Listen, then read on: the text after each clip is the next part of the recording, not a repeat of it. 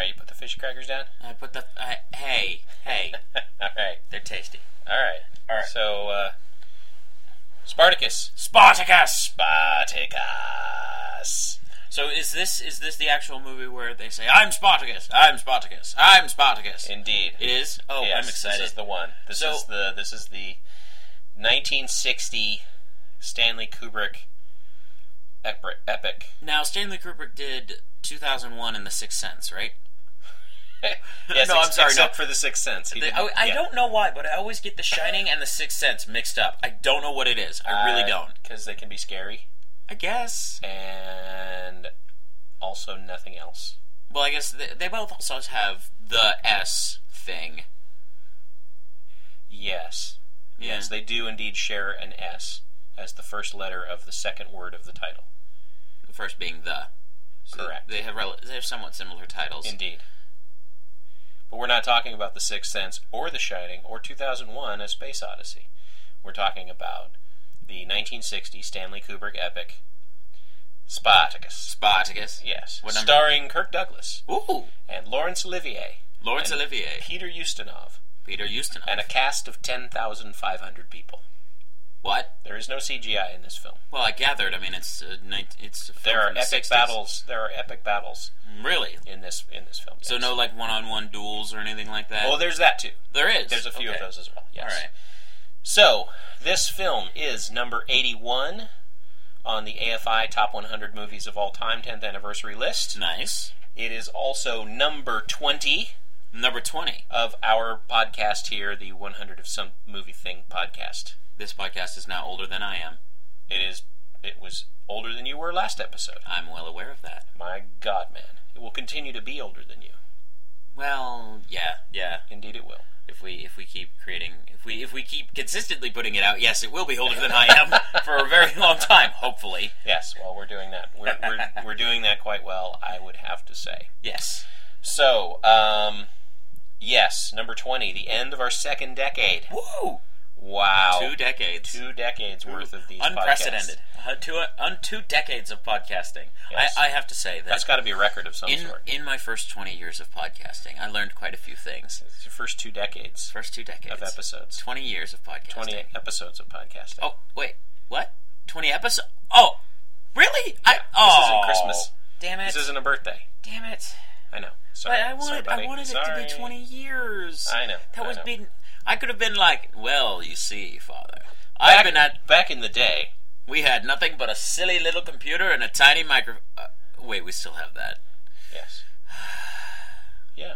Oh well. So there you have it. Alrighty then. So, what are we going to be looking for today? I guess Epicness. I guess since it's going to be an epic film, Ben-Hur came out around this time too. Ben-Hur, in fact, came out in 1959, if I'm not mistaken. Yeah. So there you go. 1959? Yeah, 1959. Okay. This movie, actually, according to some notes that I read about it, was Kirk Douglas's fuck you to the studios, because he was originally approached to play Ben-Hur. Really? Campaigned to play Ben-Hur. Wanted to play Ben-Hur. Was denied playing Ben-Hur. So he said, screw you guys, I'm going to go make my own movie. I'm going to make my own movie. With hookers and blackjack. Yes, exactly. Maybe without the blackjack. Or well, all right, with the hookers. So it was his production company. Oh, along with. Was it called Fuck You Studios? It was not called. No, it was not. But he had worked with Stanley Kubrick a few years before on a movie called Wings of Glory. Wings of Glory. Wings of Glory. I believe so. What was it about? It was a movie about World War I. Ooh. Where Kirk Douglas played a Frenchman. Okay. Don't try to puzzle it out. Okay, so one of the things that you have to note about films of this period, and you may have noticed already when we watched Spartacus, that there are varying. You mean Ben-Hur? Yeah. Sorry. When we watched we haven't seen this movie yet. that there are accents that they really make no. There's no effort to say, maybe a British guy should play these British people, or this, if Mayhaps we should send the guy playing the Arabic man to, I don't know, a few accent classes. well, yeah, Or maybe so, less blackface. so you didn't have to have, an Arab would be played by a British, and that still happens today. I mean, hell, Ben Kingsley played Mandarin in Iron Man 3. he played the vizier or whatever in the movie about the sands of Prince of Persia. Oh. He was like the king. Every single person in that film, there was like one guy who actually was of Arab descent in that film who was a major character. Pretty much everybody else was white dudes with their hair dyed black or their head shaved. So it still happens, and it's still I have to note that my father sometimes watches terrible films. I love terrible films. And I do not watch them with him. I love terrible films. I know terrible you do. films are the best way to discover what there is to like about film. And it's also... Are you kidding me? Well, no, I watched terrible films for analysis, so I know what not to do. Right. Because it's like, that's a terrible idea. I'm not going to do that when I make movies. Really precisely the reason to watch them. Oh, really? To learn what not to do. So we're actually doing it for the exact same reason, then? Pretty much, yes. Oh, okay. Yeah. So, Go figure. Spartacus, Yeah? not a terrible film. So I've heard. Right. So, when we get down to analyzing it, you will see why it's not a terrible film. So there's a television series from the company Stars, I believe. Stars. Yeah, they have a show. Is it Stars? I think Yes, called Spartacus. You don't have Spartacus. to hint around. You've seen it. I know. No, I know. I'm asking. Do you think maybe we should compare the two, or do you think the comparison would be a little bit too ridiculous? Maybe towards the end we can talk about it a little bit, and we can talk about the difference between what we find shocking or edgy now and what was shocking or edgy in 1960. True. Okay. Because this movie has some very, very risque scenes. There is a restored scene in this film. When we get to it, you will go, "Oh my God, that was a topic of controversy in 1960." And quizzically, or will this be like I will point the scene out to you. We will watch it, and then at the end of it, you will pass judgment upon it whether you think it warranted the hullabaloo that was caused. There are a number of other, basically seconds in the film, mere seconds in the film that were cut because of content. So really, okay, and they have all been restored. Oh, good. So this is an original cut. The movie, this was restored in 1991 using a black and white print of the film because it was the only thing that they had. The color negatives had faded so much. Oh wow! They couldn't use them for color matching and stuff. So basically they used a process where they basically figured out what the colors should have been based on what was on the negative and then what was printed into the black and white. Kind of like what they did in the pilot of House, where they filmed it in black and white. Yeah, and they shaded not it. at all. No, not at all. No, oh. They restored the color based on the values because black and white can be very accurate as to the color value. Yeah. So that was for the original. If you know what the thing's supposed to look like and you have a negative, and they basically used it to adjust the film. Okay. Anyway, so they restored it over the course of several years. Cost them $1 million. Several hundred people worked on it. That's pretty impressive. Redid the soundtrack. They actually had to. The dialogue was lost in the. It's called the oysters and snails scene.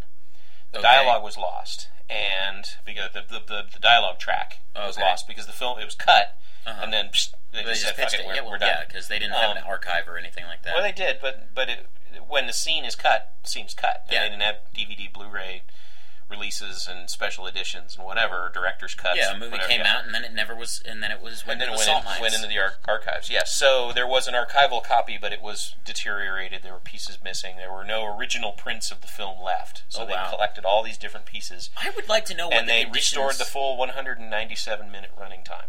Wait, hold up. 197 minutes? 197 minutes. That's almost 3 hours. That's 3 hours and 17 minutes. Now, granted, 15 minutes at the beginning will be overture. You're dragging me into another Ben-Hur. Much like Ben-Hur. You're going to drag me into another Ben-Hur. And another 10 or 12 minutes in the center will be intermission music.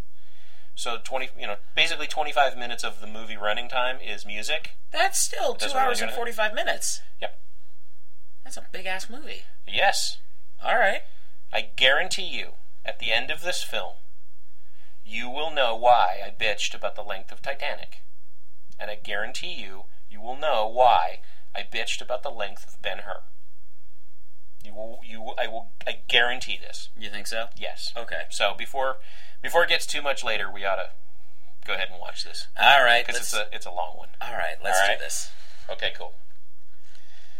Okay, we're going to start now.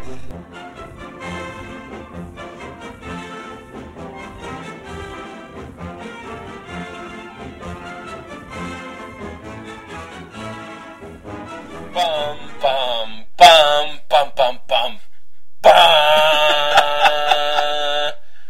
Dun-dun-dun-dun. What the hell? Okay. That's how epic movies end. I guess so. This one didn't really. It had more like violins and stuff because it had the romantic ending at the end of it. Yes, it did. Boy, oh boy. Yeah, nothing more romantic than having your man nailed to a fucking cross. Okay, so I'm gonna do. There's so much to talk about with this film. Quick plot synopsis. I don't want to go scene by scene. I just want to say, okay, Spartacus in the salt mines. Yeah. Bought because he had bit the ankle of one of the guards. Yeah, that was it. He bit the ankle. So he was tied to a rock that left as a warning to the other slaves that he was going to die, no food, no water, whatever. Uh-huh. He's purchased. He's taken to the Ludus in Capua. Capua. By Batiatus. Batiatus. Batiatus, the owner of the Ludus. He is trained to be a gladiator with several other gladiatory people. I like the spinning. The jumpy ducky spinning blade we will thing. get to cool. We'll get to the weird calisthenics thing really quickly, but he is forced to fight for Crassus. He is spared at the last moment. Yes, because the guy he's fighting against decides to rebel. Mm-hmm. They take away the girl that he loves, and they're sending her off to Crassus's house in Rome. He starts the rebellion. That's how it starts. And they crash. We will get to the comparisons at some other time. No, I'm not comparing it to anything. I just think that's ridiculous. He starts the thing. They topple the gates. They take over the Ludus. They escape out into the hills. They raise an army. They ravage the 6 cohorts of the Roman home guard, basically. The city guard. The city. Yeah, they send the garrison, city guards. the Roman garrison. They're taking the Roman. They send the cops. No. Oh no. They were still legionnaires. They're still the legion. Okay. They were still Roman soldiers. They were not cops. All right. No. It wasn't like they were lesser. Paramilitary forces or whatever. They were full-on soldiers. They were the Roman. They were like elite troops, whatever. 6 cohorts is like, 6,000, close to 6,000 men. Killed them all. Killed them all. Took like 14 prisoners. Sent the leader back to Rome. He was exiled. So he says, if you don't bother us, we're just going to go to the sea and we're going to take our boats and go elsewhere. Yeah, we'll leave. And so they're like, whatever, fine. So they decide to chase him down. Mm-hmm. They pay off the pirates that are going to take Spartacus and his men off. There's a battle for the fucking ages. Mm-hmm. Boom. On the hillsides. That was so cool. With the fire. That was so cool. Thousands of extras. They march up, and then they light up these hay bales. We'll get to that. So awesome. Yeah. Yes. So they do that. They lose the battle. The Spartacus and his men lose the battle. Yeah. They are captured. 6,000 of them are captured, and they crucify them along the Appian Way from wherever the battle was all the way to the gates of Rome. Yeah. And they leave Spartacus and Antoninus, Barty boy, for the last 2. They make the 2 of them fight. He kills Antoninus. They crucify Spartacus, and the movie ends. Pretty much. There you go. Yeah. All right. Now,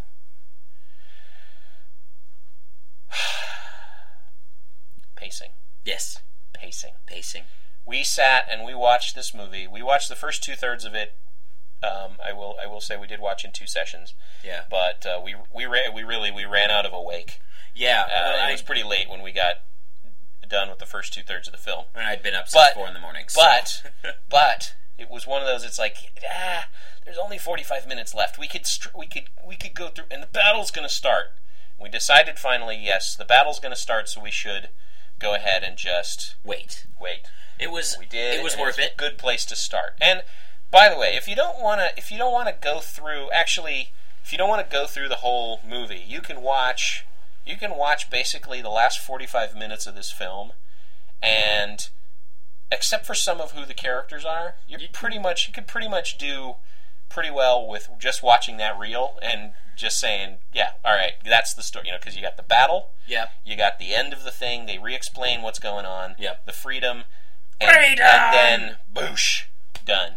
Crucifixion, which did not look a doddle. First offense. Yep. It was, really, pretty much. He got crucified for his first offense. Yep.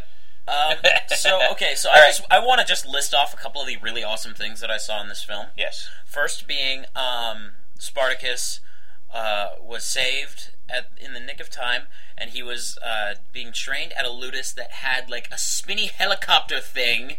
Oh, that's yes. It first started with just a pair of sticks, and then it was blades.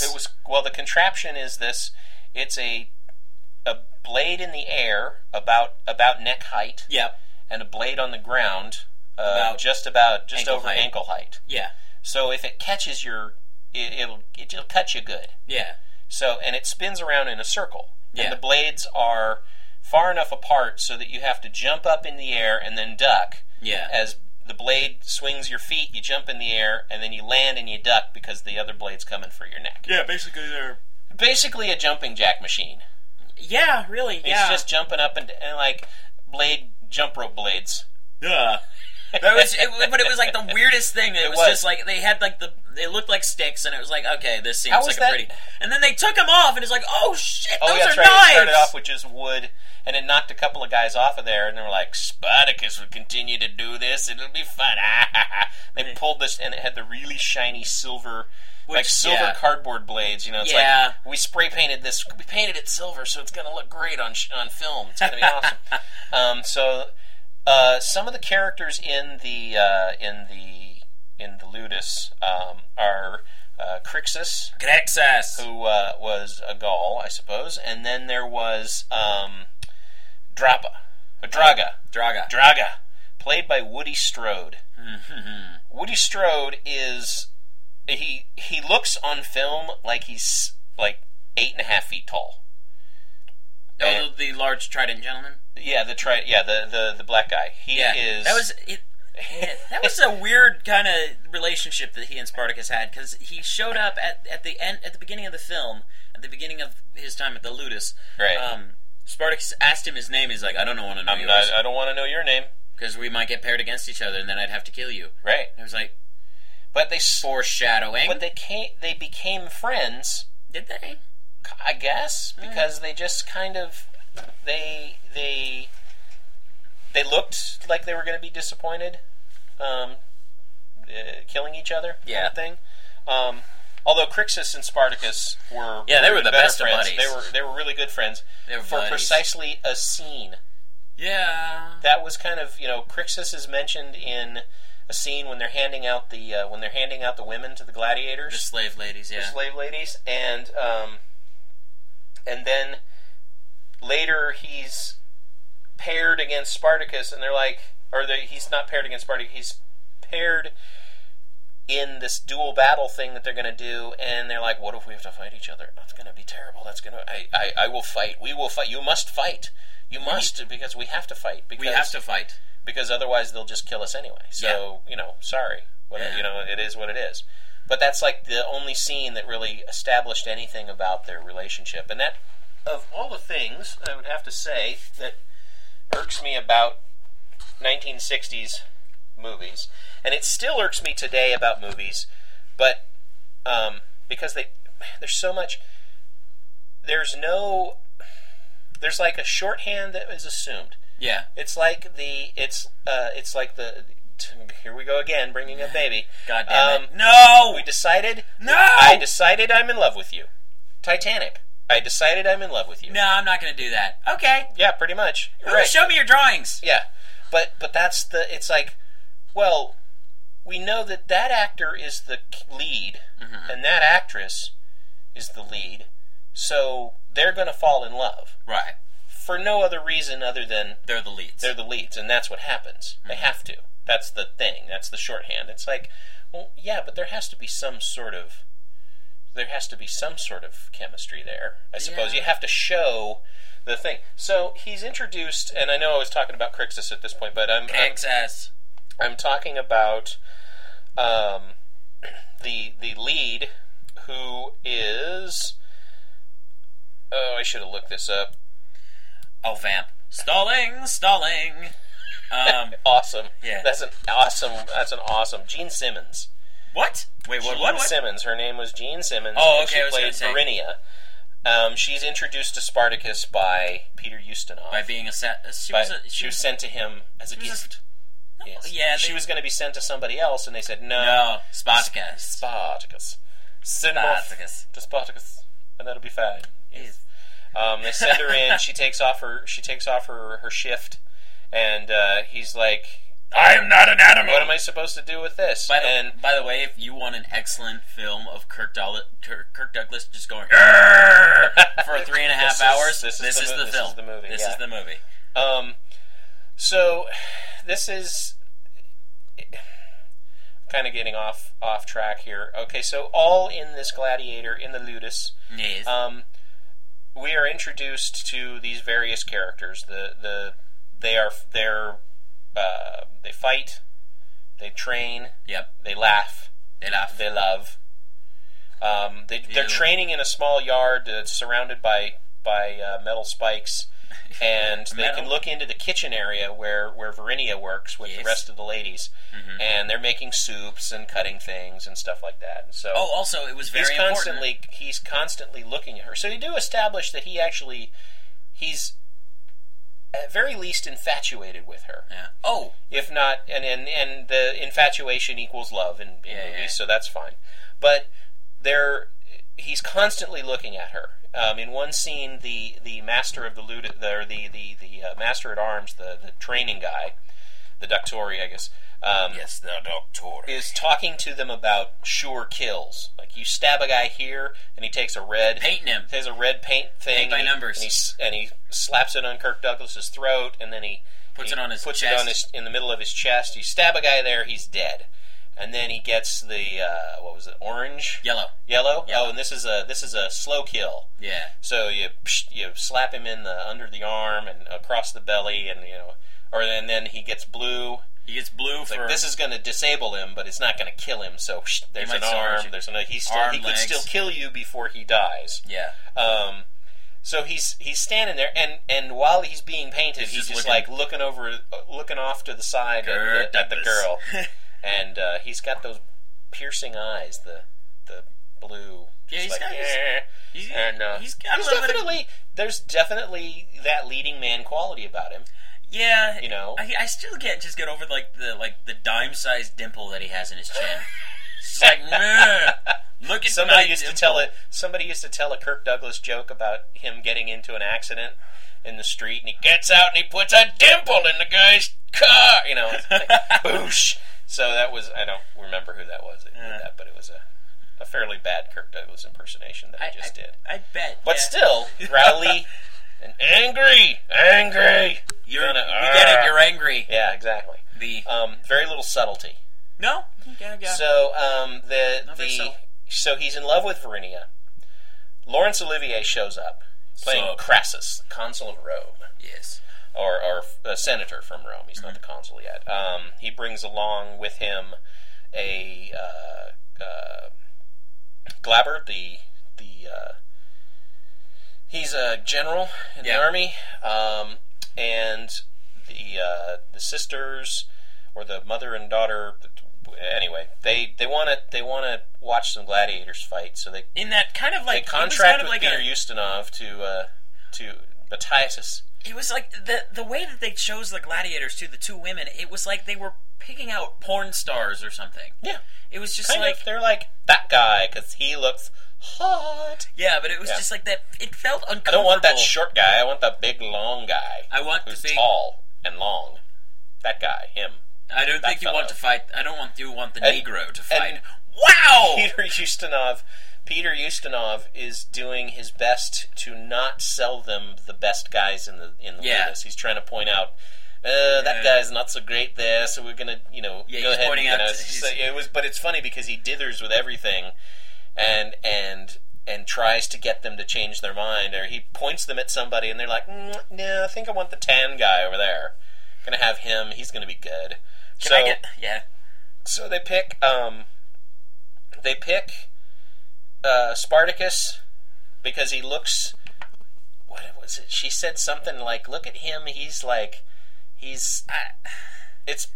been a few hours since we saw it was just ridiculous. Movie. It was like the reasons for it was like, I want the cow. He's a coward. I like. Oh, that's right. I like coward. Yeah. He's a coward. Huh? How is he a cat? What? Okay. Again, underselling. He's underselling. That's true. Yeah, he is underselling. You have to remember. I gotta say, for the way he fought in the arena in that scene, not really underselling him that much. Not a great guy. Not a great fighter. Well, he's Batticus. Well, that's the thing is he spent a good. He's Batticus. No, Batticus is.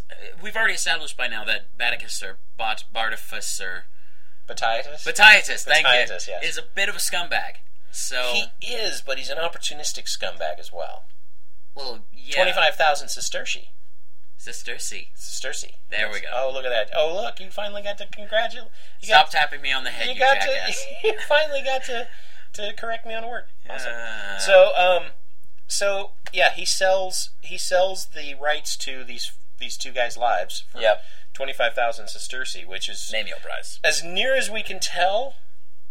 Because we didn't look up how much it actually was worth, but basically they're using sesterces like dollars. Okay. So basically, every time they say sesterces, they just substitute dollars, and you get sort of an idea for how big the eyes get. The big, like, oh my, it's $25,000. Oh, excellent, Yeah. Or how later, I'll give you 500,000 sesterces to help me. Yes. Do nothing, apparently. To go and get this, and now I'll double it, and I'll make it 1 million, and now I'll double it again and make it 2 million. Because I have to leave. Yes, because I'm going to go and kill myself. Yeah, that was actually kind of a.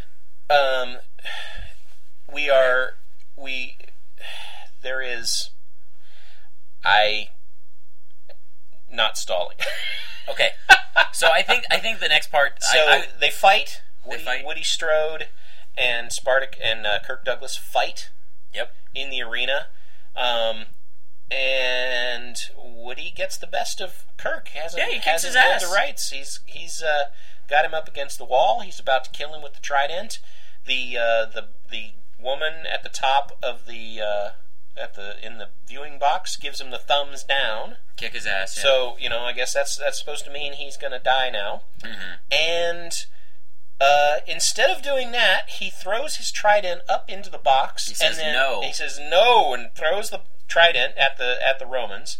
And then he jumps up onto the podium area there, the box, and starts to climb over. A guard stabs him, throws a spear at him, and stabs him in the back. And then Laurence Olivier takes out a small knife and stabs him right through the back into the ketchup sack. Right in the ketchup sack. Yeah. A scene that was actually cut for a little bit of time to cut out the blood. Really? Oh. Yep, because it was too much. Okay. Too much. That makes sense. That was the first one. Okay. So I guess moving on with the list that I started this whole tangent. Yeah. The next thing was that the whole slave rebellion was started because the woman that Spartacus was in love with was leaving. Yes, because she spilled wine on the general. I like you. That was so awesome. You spilled wine on me. She's like pouring wine, and then the general says something that's generally just sort of Assholeish. And she pours wine on him, and then, oh no, I'm sorry. And so Laurence Olivier, he likes to spit it. So he decides, as it turns out later, he has decided he's in love with her. That must be in the same way that Kate Winslet decided she was in love with Leo DiCaprio, in the same way that Kirk Douglas decided that in this movie that he was in love with Gene Simmons. I am Kirk Douglas. I am in love with her because I am in love with her. Boom. Done. I am. And so he is immediately drawn to her perky nature. Her Which, okay. Yeah. I don't even know. Okay. So he buys her for 2,000 sesterces. Whoa. Yeah. 2,000 sesterces. I gotta say. So he's going to send her off. Batiatus. She's Batiatus. So hard to after seeing the other shows. We'll talk about it later. I know. So she's going to leave. Kirk Douglas isn't going to take it. So, rebellion! So they have a rebellion, and they start whacking the guards. Yep. And they knock down a fence. That was the best part of the whole movie. They knock down the fence, and then they use the fence to kill people. Start stabbing people with the fence. How is that not awesome? That's pretty awesome. Yeah. It was pretty awesome, yes. They would have won the whole battle if they... Beating people with firewood and sticks, and then they get swords, and then they start pouring out of the... There were suddenly, like, hundreds of gladiators, though. Yeah, that's the other thing. As they're like pouring crowds of pouring people. out of the ludus. There's hundreds of people pouring out of this thing. The rebellion grows. Yes. Immediately. Well, I don't know. Maybe people are still streaming out of the ludus. They cut to several months later, and Laurence Olivier is interviewing new slaves. Yes. And Tony Curtis, at this point, who was super big star. The Barty boy? Yes. Barty boy. Is introduced, and this is where I would like to make the point about the accents. Because Tony Curtis, although, yes, the classic, all the Romans are English, they all speak like this, because most of the British actors were playing the Romans, you see. Well, right? And, so then Americans could play the other guys, so you get your Spartacus, and you get your Woody Strode, who's gonna talk, I don't want to know your name. Like, he's from East Texas. He's from East Texas, Egypt. East Texas, Egypt. Actually, he was supposed to be from Ethiopia. So. Oh, really? Oh, God. Oh, the Ethiopian. Yes. He was from Ethiopia, Texas. So, there's that. And then there is Tony Curtis. Oh, God. Who is a bod.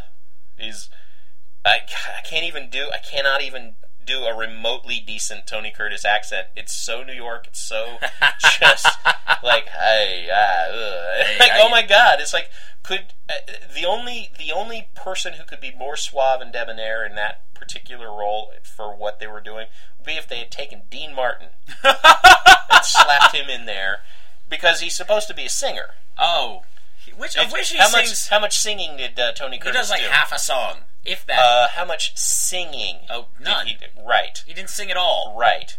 He's a singer. Kirk Douglas tells him in a scene. Yeah. So go ahead and sing. Do it. That's what you're good at. Go ahead and sing. And he continues speaking. I think, but then again, bards were purple clouds falling from the. It's like, this is dumb. It's just it's one of those things that it's a classic movie. You have there's certain things that you can or must, I don't know, forgive about it, but the accent thing, just, it's like, really, Brooklyn? I mean, there's guys in this film who are like, hey, Spartacus, what do you want we should do with these things over here? We're gonna be training these guys over here, if that's gonna be okay with you. What are we gonna train them in? Making pizza. We're gonna do some baseball work. We're gonna rough them up a little bit. It's like, holy shit, where did these guys come from? I mean, they're all Italians, sure, but come on, they're from Little Italy. They're from Boston, Italy. Like, what are we gonna do? Hey, yeah. Yeah. Okay, so there's that. So you get past it, kind of. Shortly after Tony Curtis is introduced, we are introduced to the oysters and snails. Okay, so. Okay, so all right. So the oysters and snails scene was excised from the film by the Legion of Decency. That's a thing? It was a thing. I want to make that into a comic book, the Legion of Decency. The Legion of Decency. Well, basically what it would be is a whole bunch of homophobes and busybodies, teetotalers, all trying not to have discovered about them that they are drinkers, dancers, and gay as the day is long. Why is the dancer thing bad? It's the whole. Well, because you don't want to dance when you're religious, because that's bad, I guess, or whatever. So anyway, whatever. Dude, this isn't Footloose. This is Hollywood. No, but Footloose is a perfect example of what was going with the Legion of that sort of, we can't have this, we can't have that, because if we do this and we do that, then we are inviting the devil inside our bodies. And then I'll we let might the devil inside me. We might have fun. Crazy. Crazy. So. No, I would totally do it like an Evil League of Evil kind of thing. Okay. Anyway, so you have the Legion of Decency who decided that they were going to protest that this bit of film that's about 10 minutes long, maybe. I'd give it if that 9, 10, if that. 8 so Laurence Olivier is in a bath, a big pool, but he's got a towel on. He didn't he had the towel at the end. Oh, He's in the water, so we can assume that he's naked. Probably. He calls Tony Curtis over to bathe him. Oh, Tony! Bring Antoninus, bring a stool. So he brings over the stool, and as Tony Curtis is washing his back and his arm, washed his arm a lot. Yeah. Not scrubbing, but like just wiping. He's talking to him about the morality of eating certain things. Appetite. Well, there's the morality. Would you think it immoral if someone ate snails or ate oysters, but didn't eat snails? Would that be a moral choice? Because you're killing both things and eating them. And Tony Curtis says, no, that would be more about appetite. So there's oysters and there's snails. Tony Curtis likes oysters, does not like snails. Laurence Olivier likes them both, thank you very much. Oh, I get it now! Oh, snails is a metaphor for cock.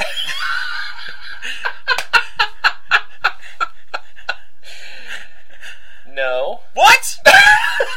How is that not right? Okay, so the Legion of Decency was able to suss that out. Oh, really? They offered to change it to something else.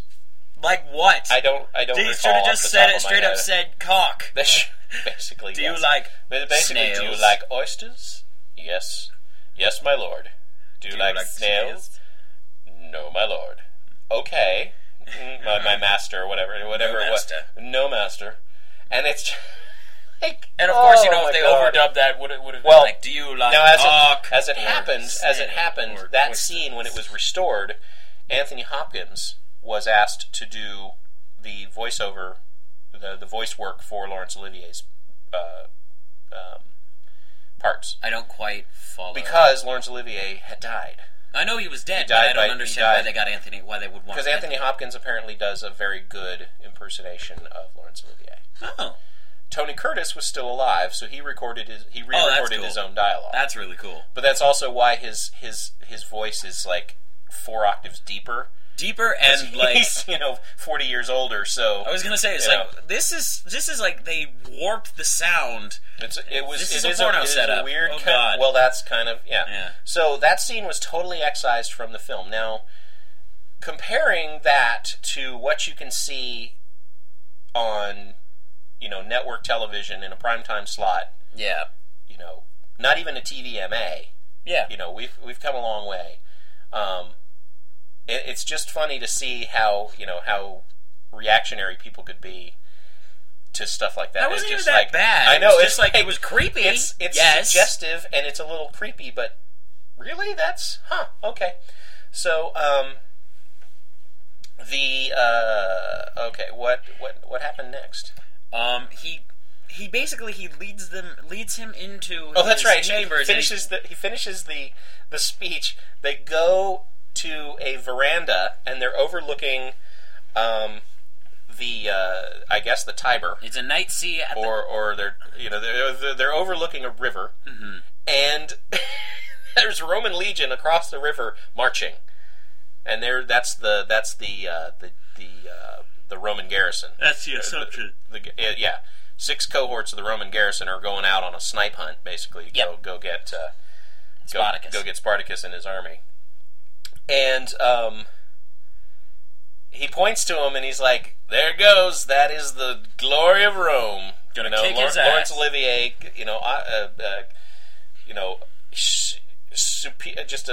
he's just like, hey, look at that, Look how cool I that's am. the power and the might of Rome. And he turns around and Tony Curtis is gone.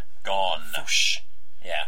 And we cut to the next scene where Spartacus is reviewing some new volunteers, of which there's a carpenter, Yep. and Stonemason. a stonemason, and some painters, and an old woman who wants to fight, Yep. and then Tony Curtis. Yeah, right. He's really fast. I'm a singer, and yeah, so he's right there, right in the front of the thing. So they join the movement. Mm-hmm. They all become chummy. Nice. And in the scene that establishes the plot as to how they're going to go from where they are in Rome, or near Rome, Yeah. and they've been fighting for like months now. Yeah. They're going to take 7 months to go from where they are to the boot heel of Italy. Yeah. And they're going to get on pirate ships and go to their homes, go to wherever, Go home and do whatever. Yeah. Herbert Lom plays a Persian/Arab type. Herbert Lom was Inspector Dreyfus in the Pink Panther movies. Pink Panther, Shot in the Dark, Pink Panther Strikes Back, or Pink Panther Strikes Again, Return of the Pink Panther. He is the guy who was the one who was always saying, "Gluzo!" He was the guy. He was a straight man to Peter Sellers, playing the wacky French police inspector. Okay. And seeing him in this role made me think of all those things, of all the Pink Panther movies that he would do later, or had maybe done a couple at the time, and it made me laugh, and I couldn't explain it at the time, and now I'm having, a little bit more time to explain it. Kind of an underrated actor. He just died recently. Oh, he did? Herbert Lom. Oh, that's disappointing. Yeah, well, he was, 90-something, I think. Well, yeah. In his 80s or something. Old people have a tendency to die. Oh, that's sad. So he did, and that happened.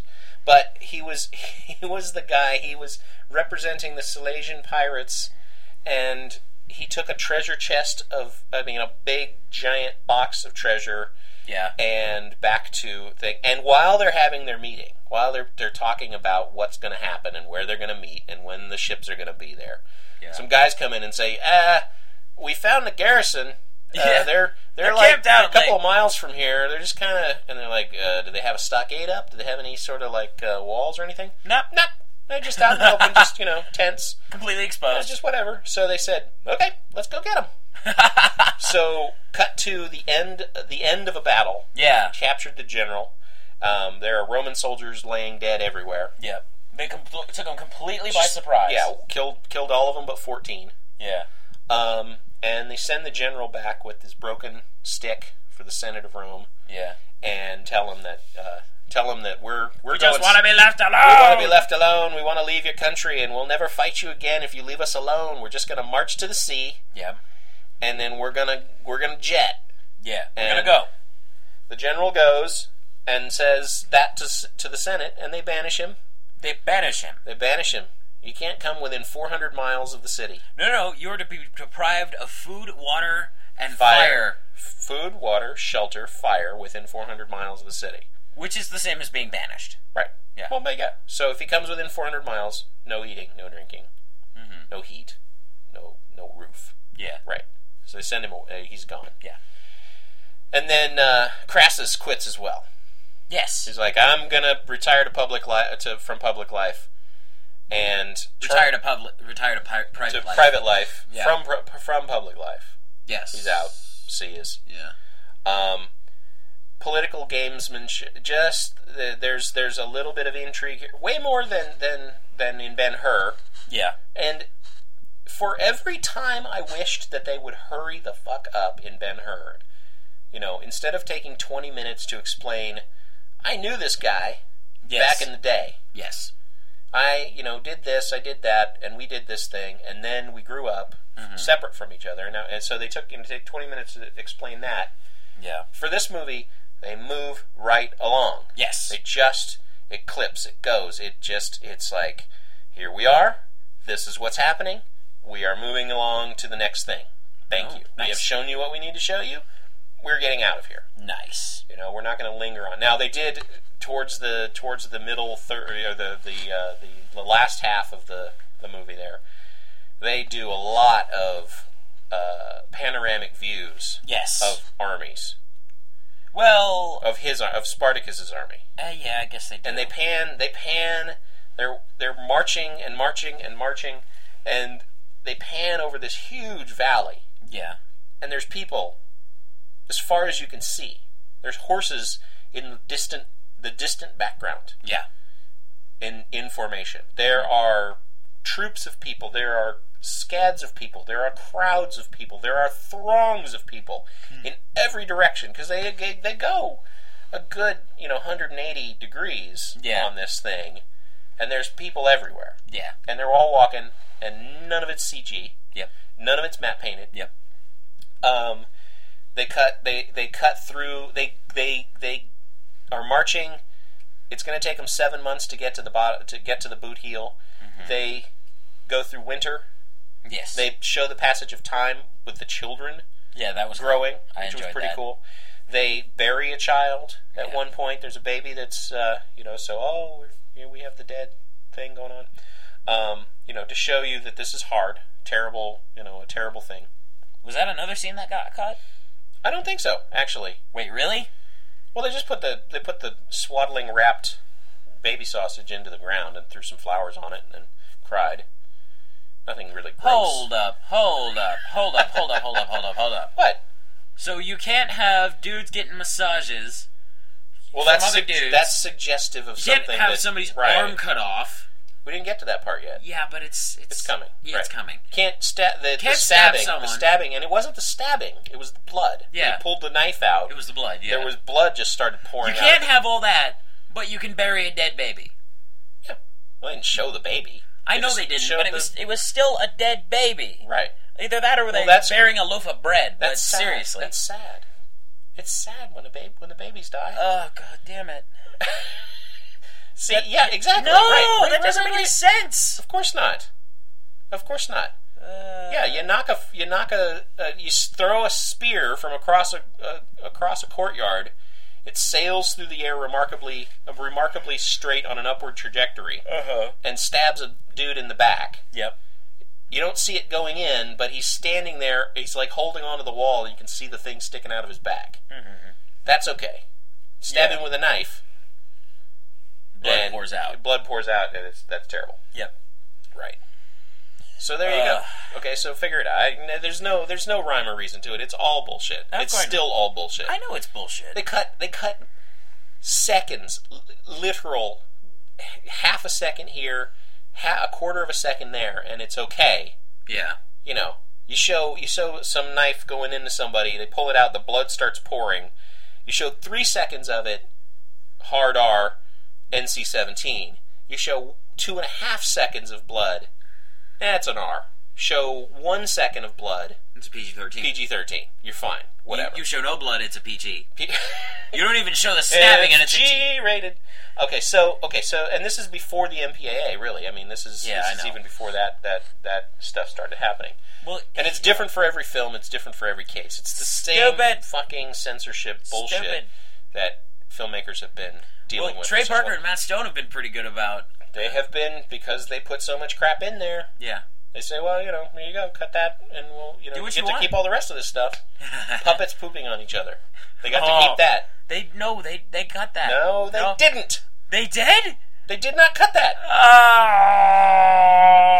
So you got to imagine what they did cut. All right, so that's enough. That's enough of that. Anyway, so The epic battle is coming.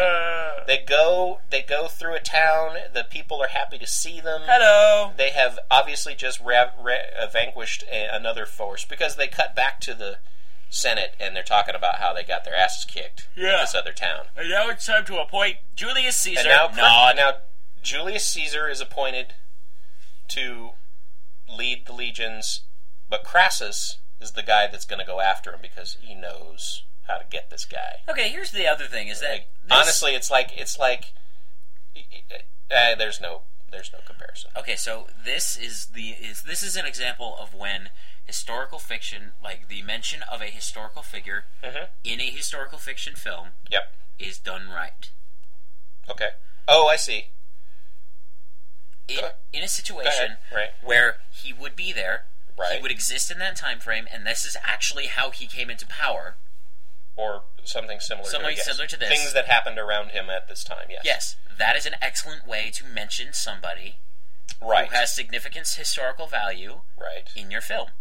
So they didn't make him a vampire hunter, and that's okay. I'm going to punch you so hard. I'm going to punch you right in the knee. But that's basically what you're saying. Yes. Yeah. So... Yes. So Julius Caesar's in the film. He's referenced, and he's shown in the film. He's wearing the armor and all that stuff. He walks around. All the people that are in this film, all the Crassus, the other generals, all those people, they all existed. They were all alive. Yeah. They're all people. Yeah. So they have the epic battle. The epic battle is again, and it actually this is my rowing versus battle, ship battle argument again. Okay. There's more time spent getting the armies into place. Yes. They're marching, they're turning, battle. They're marching, they move across, they make a line, they make more lines, the cavalry start coming up, they start marching towards them, and then the battle happens, and the battle's much shorter. Yeah, I know. Yeah. Than the I did enjoy which is fine, because it does take a long time to get foot soldiers and stuff into place. I get what he's trying to say. I found it interesting that they allowed them to do that. Well, yeah, but that was the idea. You get the people, you get everybody in place, and 8,500 extras in this one scene. Oh God! In this battle scene that took them several weeks to film. They shot the film over 167 days. So a good long time making this film. Yeah. 2 or 3 weeks were spent shooting the battle. That battle. That one battle. Getting people in place. Moving them around. The Spanish army was contracted to play extras on both sides. Okay, so that helped with the marching. Yeah. And all that stuff. So then you get to see some real historical battle tactics of the Romans. The rolling bales. I love that. That was just like they had the fire, 2 lines of Romans walking up, and then they Greek fire, and they just broke. They just burn they start rolling these things down the hill, and they're actually running them. They have 2 guys with no weapons, hauling this big rolling log of flame. They run over soldiers. They drop it on people that bounces over them. There's guys jumping over it wearing the short tunics and stuff, and they're like, "Whoa, this is." They did show that one hitting the line of soldiers with people falling. They did like 3 different jumping angles over at the same time. He trips and hits his head. Yeah, he keeps So the cavalry shows up. Yeah. And this is the other column of Legion, this other Legion that's chasing them from another angle. If this were from the Romans' point of view, this would be towards the end of the film. It'd be like, "Hey, here's our saviors, hooray!" Hooray! The Germans at Waterloo, here we go. They show up. Wait a minute. That's a reference to another film. Yeah. Which is also pretty good. So they end up losing the battle.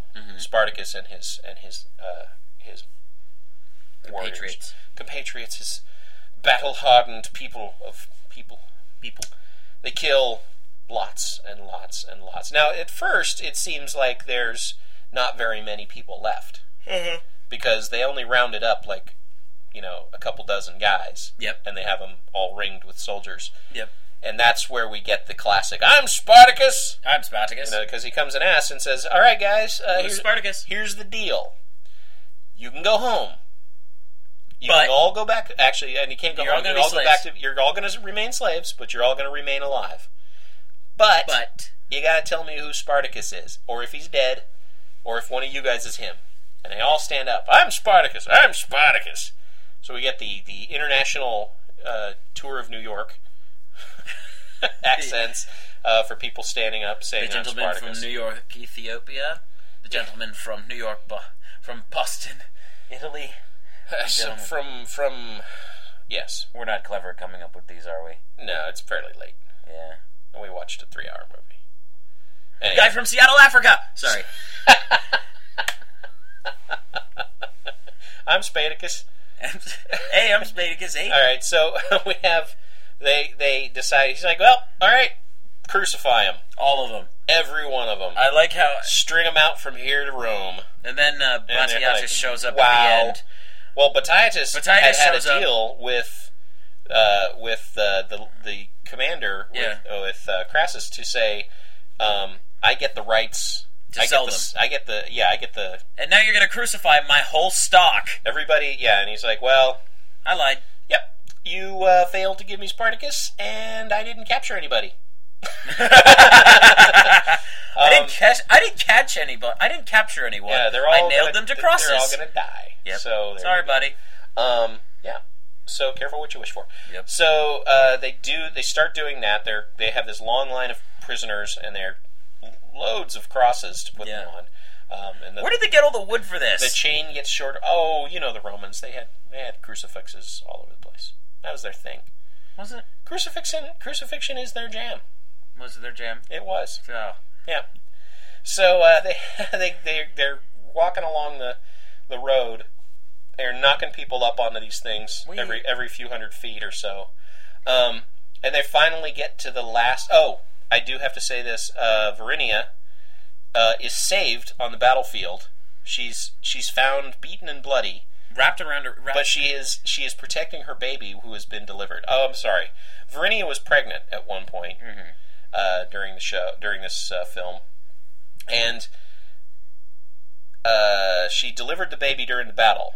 Although, that was not shown until after the battle was over, she's found with the baby.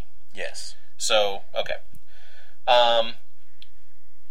Crassus sends her home, to his home, to Rome, and gives her, basically says, you're going to be a slave, but you're going to be like the house slave, so you're going to be with me a lot. And gives her fine clothes and jewelry and stuff. Yes. And hires a wet nurse for her. She doesn't want the wet nurse, though. No, she doesn't. She sends the wet nurse away because she wants to be a mother to her child, and it's Spartacus's child. And so Batiatus gets her away from him, steals her out of the city, and just as she is leaving the city, she sees Spartacus nailed to a cross. And Spartacus going, and he's still alive. Still alive. Now, when the film was released, the Legion of Decency had said, no, we cannot have Spartacus still be alive, because one of the things that she says to him is, please die. Why won't you die? Yeah, why won't you die? Please die, please die. And it's a pleading like, just go. Please don't, die. Don't hang on anymore. We're going to be fine. Yeah. I'm free. Your child is free. I will tell him about this, about who you are, who you were, and, you won. Yeah. So you got one free kid. Yeah, well done. You can die. Yeah. Well, two, because the wife. Yeah, that's the other thing. Yeah, you got the freedom. Yeah. Freedom. You got the freedom for your offspring, which is a start. Yeah. So it's fine. And he dies as the end scrolls on the screen. Now, a couple of other things. Peter Ustinov was transcendent in this film. He's good in pretty much everything that I've ever seen him in. He played Batiatus. Oh, yes. He is... And this movie has Laurence Olivier in it. Yes. This movie has Charles Laughton in it. Yes. Charles Laughton was a fantastic actor. Mm-hmm. The gentleman who played the senator that helped get... That's Charles Laughton. Charles Laughton. I really enjoyed... The big gentleman, yes. Yeah. Big old gentleman. Yeah. The big old gentleman.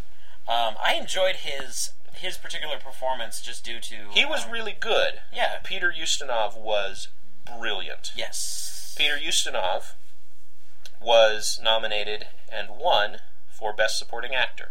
Oh, that's for awfully this. nice. He won an Oscar for this role. He is the only actor in a Stanley Kubrick film Yes.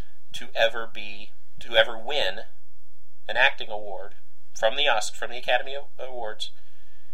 He is the one of two who were ever nominated. Who was the other one? Peter Sellers was nominated for an Academy Award. I believe it was for Lolita, but it might have been for Dr. Strangelove, which you've Wait. seen, so you know. Dr. Strangelove was directed by Stanley Kubrick? Yes, it was. What? I'm really sad that Stanley Kubrick is dead now. Well, he did have a long and storied career. It bums me Did out. okay. Well, he made a lot of really good movies. He really did, didn't he? Yeah. Yes. It bums me out. Yeah. All right. So Spartacus won 4 Academy Awards. One for cinematography, one for Best Supporting Actor, Nice. one for costumes, and I don't remember what the other one was. The cinematography award. Yeah. The cinematographer on this film basically didn't shoot the film. Stanley Kubrick was, for all intents and purposes, also a cinematographer. He was a professional. He had his eye glued to the camera. He knew what he wanted. He knew how to set it up. And in fact, the cinematographer for the film didn't want to have his name attached to the project. Why? Because he didn't shoot it. Oh. It's like 2/3 not his film. Oh, okay. Right. So the assumption being that if he gets hired on because of Spartacus, If he wins, yeah, and then they won. So he got the credit instead Whoops. of Stanley Kubrick. Now, Stanley Kubrick was also not the original director for this film. The original director was Anthony Mann. who did he direct anything? I would have to look it up. Right. Yes, he has. Kirk Douglas had a falling out with Mr. Mann over the script, and he got fired. They hired Stanley Kubrick because of their earlier work in the movie, not Wings, Paths of Glory. Sorry, Paths of Glory. A few years before, and even though they had this previous relationship, they fought constantly. Yeah. Stanley Kubrick This and is why Kirk you should Douglas. not have the main actor, the lead actor, also own the production company. Well, if he doesn't get his way, but then that happens all the I time. know. People do pet projects or whatever it is. I know, but still. I think it's difficult to have somebody who is as these actors that are iconic in this way, that you look at them and you're like, yeah, weird that I saw you doing this other thing and now you're doing this, and you don't look like you should be in this movie. And that's what I have a lot of issues with these movies, and it still happens from time to time now. Do you think that Spartacus, his name just flew out of my head, the guy who played Spartacus? Kirk Douglas? Kirk Douglas. Do you think that Kirk Douglas was not a good Spartacus? I think Kirk Douglas is... I don't know who they would have put in there for who was available at the time. Okay. So I don't know that it would have worked better with somebody else, or Right. that it worked less well with him. It is what it is. It's but it's just one of those things you look at it and you go, really, Kirk Douglas? All right. Okay. Well, I guess he had kind of an intimidating thing, so I guess he kind of would have worked out did. as a gladiator. I suppose. Yeah, so it was one of those things where He was also playing a 20-year-old. Or something, he was very in his young. 40s. He's in his 40s. That's the other playing a indicator young that fella. it was his production company. It's just It's like, Kirk, are hey, you sure you want to do this? Yeah, I can play a 20-year-old. I can do it. I can do it. It'll be fine. It'll be fine. Don't worry about it. Don't worry about it. Yeah. Don't sweat it. Don't sweat it, brah. So now, Peter Ustinov, Charles Lawton, Laurence Olivier, all these fabulous people are in this movie, and it works. Yeah. There are other films with equally as talented people, but they don't work as well. Ben-Hur being one of them. Nice. Didn't work quite as well. Now, Kirk Douglas also noted, and again, I am only reading things, seeing notes. Kirk Douglas, staunch Zionist. What? He wanted to use this film to mirror the struggles of the Jewish people over the course of millennia to find their homeland and those sorts of things. Okay. The writer Dalton Trumbo, Uh-huh. the guy who wrote the screenplay based on the Spartacus book, wanted to make this movie about the Cold War. What? It wasn't. It wasn't. No. There's no way. Okay, the Zionist thing makes more sense than the Cold War. Yeah, you got people who are in exile. They're trying to get home. They You just get the want to thing, go home, and they just keep getting wiped. They keep, they're getting they're attacked. they're kicking ass, and then they keep getting attacked, and then all of a sudden they get wiped out. Yeah. Okay. The So Zionist thing so makes that more works. So sense. Kirk Douglas won Yeah. that fight. I was Dalton gonna say- Trumbo had been blacklisted by the House on American House on Un-American activities. Un-American Activities. That is just like So he was a victim of McCarthyism. Yeah. Dalton Trumbo. I gotta say that. Now it happened that he was a member of the Communist Party at the Couldn't have time, hurt, no. and it was not that he was necessarily subversive or anything, because shit, it's America, freedom of speech and all that stuff, except when we disagree. So there you go. Yeah, I have to That'll say ruin that your career for a while. McCarthyism, that particular the hearing that Mm-hmm. committee, the name of that committee, the House of Un-American Activities. Yeah. That is quite possibly like the creepiest and longest if you ever get a summons from a committee that's named similar to that, run, get out of the country. But no, because you gotta stick around and fight. I know. So they basically had blacklisted Dalton Trumbo. Yeah. Kirk Douglas used his influence to get him put on the film. Yes. He had a falling out, Kirk Douglas, with Stanley Kubrick, because at one point, because of the fight that was going on about Dalton Trumbo being listed as the writer of the screenplay, because the studio was even like, you got to use another name. You can write it, that's fine. But you got to use another name, otherwise we're going to get a ration of shit. Yeah. Stanley Kubrick said, "I'll take the writing credit."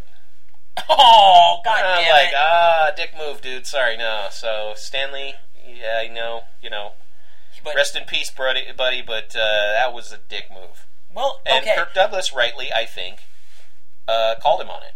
Well, okay. Here's the And other thing. they Though. argued. He gave the credit of him filming it to the cinematographer. Yeah, but he didn't write the film. I know he didn't write write the the film. screenplay. I know he didn't Also, write he the had film. no control over the screenplay. That was one of the things Stanley He was Kubrick locked said. in. Stanley Kubrick, when he joined the film, they said, "You cannot touch the." He thought the film was kind of stupid and moralizing, which, if you remember, right at the beginning of the film, when they did the overall, the like, here's the time, here's the place. Slavery And did not end. Slavery was a thing before. What was it? Before Rome fell from its pagan ways to much better Christian ways. And before slavery would be completely wiped out 2,000 years And I was later. wait, hang on, Dad. I'm doing the math here. Wait a minute. Yeah, The abolition of slavery, Right. the 13th Amendment.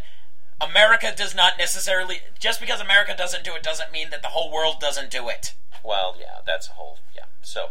America, It America. ended for everywhere we cared about. You mean America? Right. Yeah, exactly. That was basically what they're saying. We're But, awesome. and they kept... And it was weird because it's like... Because Ben-Hur had been about conversion to Christianity. Okay, that's Yes, what it was, had a strong... That's what that book was about. Yeah. Spartacus happened in history... Almost 2 centuries before that. No, almost 60-ish years before. Oh, really? Yeah. So it was... okay. Wait, really? Well, it happened in... It was supposed to... I think it was supposed to take place in 60-something BC. So right So before... weird that Caesar was there. Kaiser, yeah. Kaiser? Well, some people pronounce it Kaiser, some people pronounce it Caesar. Oh, okay. Potato. Well, here's... Anyway. Whatever pisses you off. Exactly. Um... Oh, boy. Yeah, that's fine. Okay, so... well, I don't know. Maybe Julius Caesar was in his 80s. Yeah, And, it was pretty old. He was a pretty old dude when Jesus came rolling about. Yeah, anyway, so it was like... Because they kept saying God instead of gods. Which, right. But they kept switching it off. They did. They kept It's like kept switching. There's Kubrick no was like- continuity. Yeah, there was no continuity. Yeah, It's whatsoever in that, and that's fine. Yeah. But they kept talking about, we're gonna get a chicken. We're gonna get a chicken, and we're gonna go sacrifice it to God. Yeah, let's... And yeah, I don't believe in these guys. But, in public, oh, yes, I am the... I'm going to go make a sacrifice. Which is fine. So, it speaks to the not everybody bought into the local religion which at kind the time, of makes which is me fine. think that maybe there might be some politicians in the House of Representatives and or Senate that might not be as devoted to the faith as... You mean today? Yes. Of course there are. They wear religion like a fucking coat that they dust out on Sunday, dust off on Sundays. Absolutely, 100%. You believe that there's people there that aren't as committed to the churches? I believe that there are many people who are not at all committed to whatever religion they say they're committed to, and they say they're committed to that religion simply because it means votes. And it's all bullshit, and it's all theatrics. And the same protest, they protest too much. That's the problem. That's the thing. That's back to my point about the decency committee. Yeah. Saying, oh, no, you show 1 second of a dude getting his arm cut off, and we're going to have a rash of fucking people cutting people's arms off. Basically, that's the argument. Okay. Like, oh, you can't show that. Oh, you can't show that. But you can show a dude hanging from a cross for hours, years on film, and that's fine. You can't show a dude bleeding from his back from a knife wound. Hey! Don't show too much blood, because then we'll have a rash of bleeding. There we go. Yes. Well, or don't show this scene where a guy's talking about appetites about oysters and snails. Because, it's all metaphorical. Because you might make somebody who otherwise wouldn't have thought about a choice between this or that think about this or that, and they might choose that. And we can't have that. Why? Because that is bad. This is okay. How is it bad? It's just not normal. No, there's no such thing as normal. Of course. But whatever. Who cares? That's the thing. That's so the dumb. people who are deciding these things make bullshit choices for everybody, and they are allowed to. And you know what? You don't have to take it. I don't understand. Why does the MPAA exist? Why do they have to be listened to? So that you can be saved from yourself. But it's not a government agency. Nope. It's a censorship. It's a censorship committee. Right. Who sponsors it? The movie industry. What studios? Them. Because they keep making them. Yes, they keep making movies that get censored by the MPAA. It's supposed to be a self-policing organization so that the movie industry doesn't show you or people like you, people younger than you, people older than you, things that you shouldn't see. Now they get to see them, and that doesn't fuck their minds up. Yeah. So do the math on that. Some guy watches 10 seconds of video, decides you should cut 2 because it's too graphic. So he's seen all 10 seconds. Is he now going out and cutting people up into pieces? I would like to. You know what? That would be actually a really good movie. Right there. A serial killer who's on the MPAA. We have to cut because of his exposure to graphic violence and sex and language, he becomes a graphically violent, sexy language person. Okay. We're going to have to cut this out so I can go write the screenplay. Well, you know what? You have a couple hours until it gets posted, so get on it. Shit. All right, so... All right, so the things that this movie has going for it, some of the things that we are detracting, the pacing is awesome. Yes. The story is pretty okay. There are some interesting moments of historical accuracy, followed up by some interesting moments of really okay. Yeah. And that makes it worth watching. Plus, it's an early Stanley Kubrick film. Certainly his first gigantic mainstream exposure to American audiences. He followed this one up with Lolita. I have not seen Lolita. It's actually probably one of the few Stanley Kubrick films I've not seen. True. Yeah. And I don't know if that one's on here, but 2001 is on here. Clockwork Orange, which I've not seen. I've not seen that on this list. So here you go. That's the first of, I think, at least 3 Stanley Kubrick films. Nice. On this list. Yeah. Oh, and you've seen Full Metal Jacket. I have seen Full Metal Jacket. Yes. Full Metal Jacket. Okay, good. So, yeah, I think have we said everything we wanted to say? One last thing. Oh, what? Spartacus. Yeah. Both the television series and this. Oh, that's right. That's Yeah. right. We were going to talk about the television series a little bit. What? Well, okay, so Batiatus, first off. His name is Batiatus. How do you think those two characters, how the two actors, how their performances... I think, okay, so what I see there is Peter Ustinov's performance is excellent. Yes. And he plays a sniveling, conniving... He's always looking for an angle. Yeah. And he wants to make sure that his interests are protected. Uh-huh. Okay, so he's, this is going to be pretty expensive, so I don't know if I can really, and I name your price. $25,000? 25? Yes. I should have asked for 40. Fuck. That kind of thing. Yeah. Yeah. So that aspect of the character is carried over into the Starz series. Yes. In the first season of that, and the half season. You see that, but the difference in the characterization in the way it was played in the Starz series is that the guy's more he's more prone to violence, he's more prone to anger. Yeah. And so instead of a subtle... So Peter Ustinov, that's a very good example of less. Oh, yeah. See what I'm saying? You Yeah. can say exactly the same things, Yeah. but less. You're pulling it in Yeah. and being reserved. And Yeah. he's talking to himself on camera. Yes. You can see the wheels turning as he's thinking about things, and then he says what and you can see. Yeah, you can see he's see being... is inhabiting that character. Now, not that the other actor did. He did a fine job, and I he's perfect for that series. Yeah. Very good. And one of my regrets about the second, whatever, is that he's killed in the first. Sorry, spoiler alert. He's killed. Oh, come on, dude. Killed during the outbreak at the Ludus, so he's not in the later series. Yeah. Which is as far as actually... I know, I haven't seen it. I don't think he is. Anyway, he couldn't be. He's dead. Anyway, Yeah. whatever. So, the blood and gore and guts is far more graphic in the Spartacus TV series, but it is also cartoonish.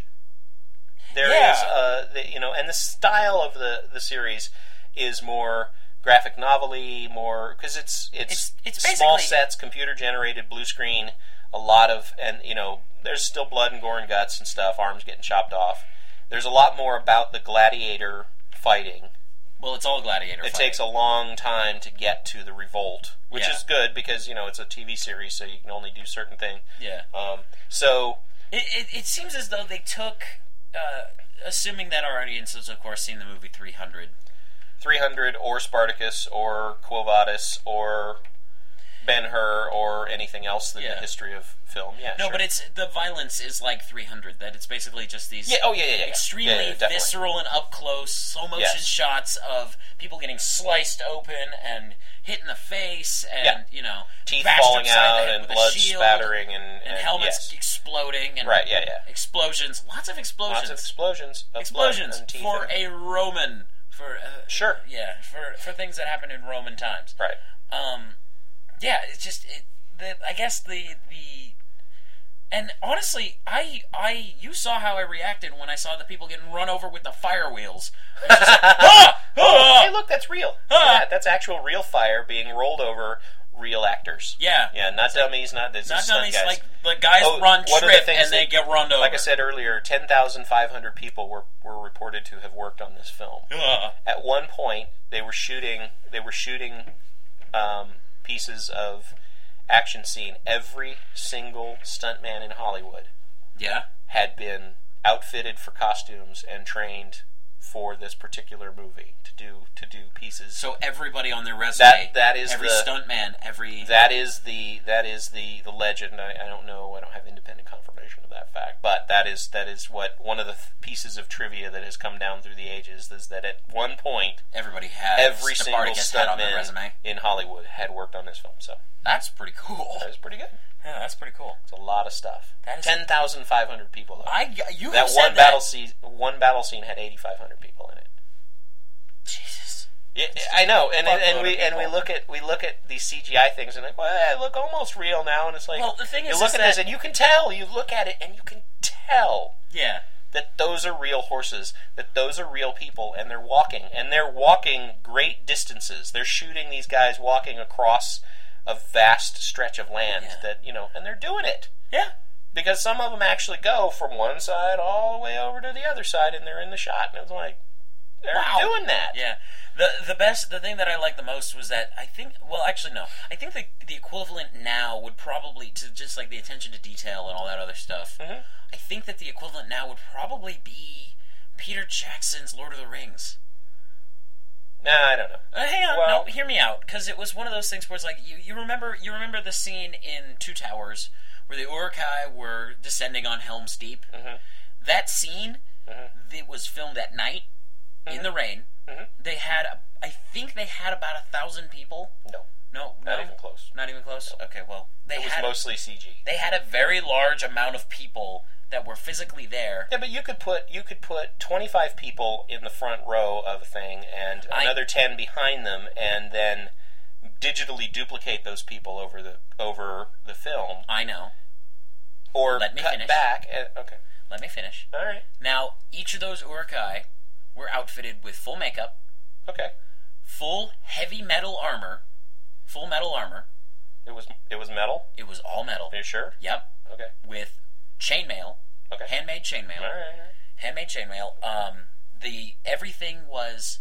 There were specific armors for specific tribes, specific houses, symbols. Everything was so meticulously detailed. Sure. And it was shot at night in the rain while they were fighting. So you couldn't see any of it. You couldn't see any of it. But you knew it was real. But you knew it was there. Yeah. Well, this was all shot in the daytime, so you could see it. I am well aware. I will grant you that there is a certain epic scale to Peter Jackson's work. Yeah, that's what I'm trying to convey here, is that it's... But I don't know that the scale of it compares. Okay, fair enough. Yeah. So I tell you what. Why don't we ask them to tell us what they think? Yeah, tell us what you think. Seriously. Please. Yeah. I would love to hear from you. Follow us on Twitter, and you know what? We might follow you back. You never know. Yeah. We might. I'm at Mr. Bowen. Andrew, I'm at the _Fro. Right. Yeah. Sweet. And we're on the emails at 100ofsomething@gmail.com. That's 100of something@gmail.com. We will read your emails, everything that comes in. We'll read it. We'll reply. And we'll even talk to you on the podcast here from the Podcastle. Yes. Well, we might send you an email, Falcon. We might make fun of you. Actually, we might not. No. Well, maybe. No, we haven't so far. Well, how many people have sent us in mail? One. Yeah. Which is awesome. Yeah. It's great. We love it. All right. Cool. So, yeah. There's that.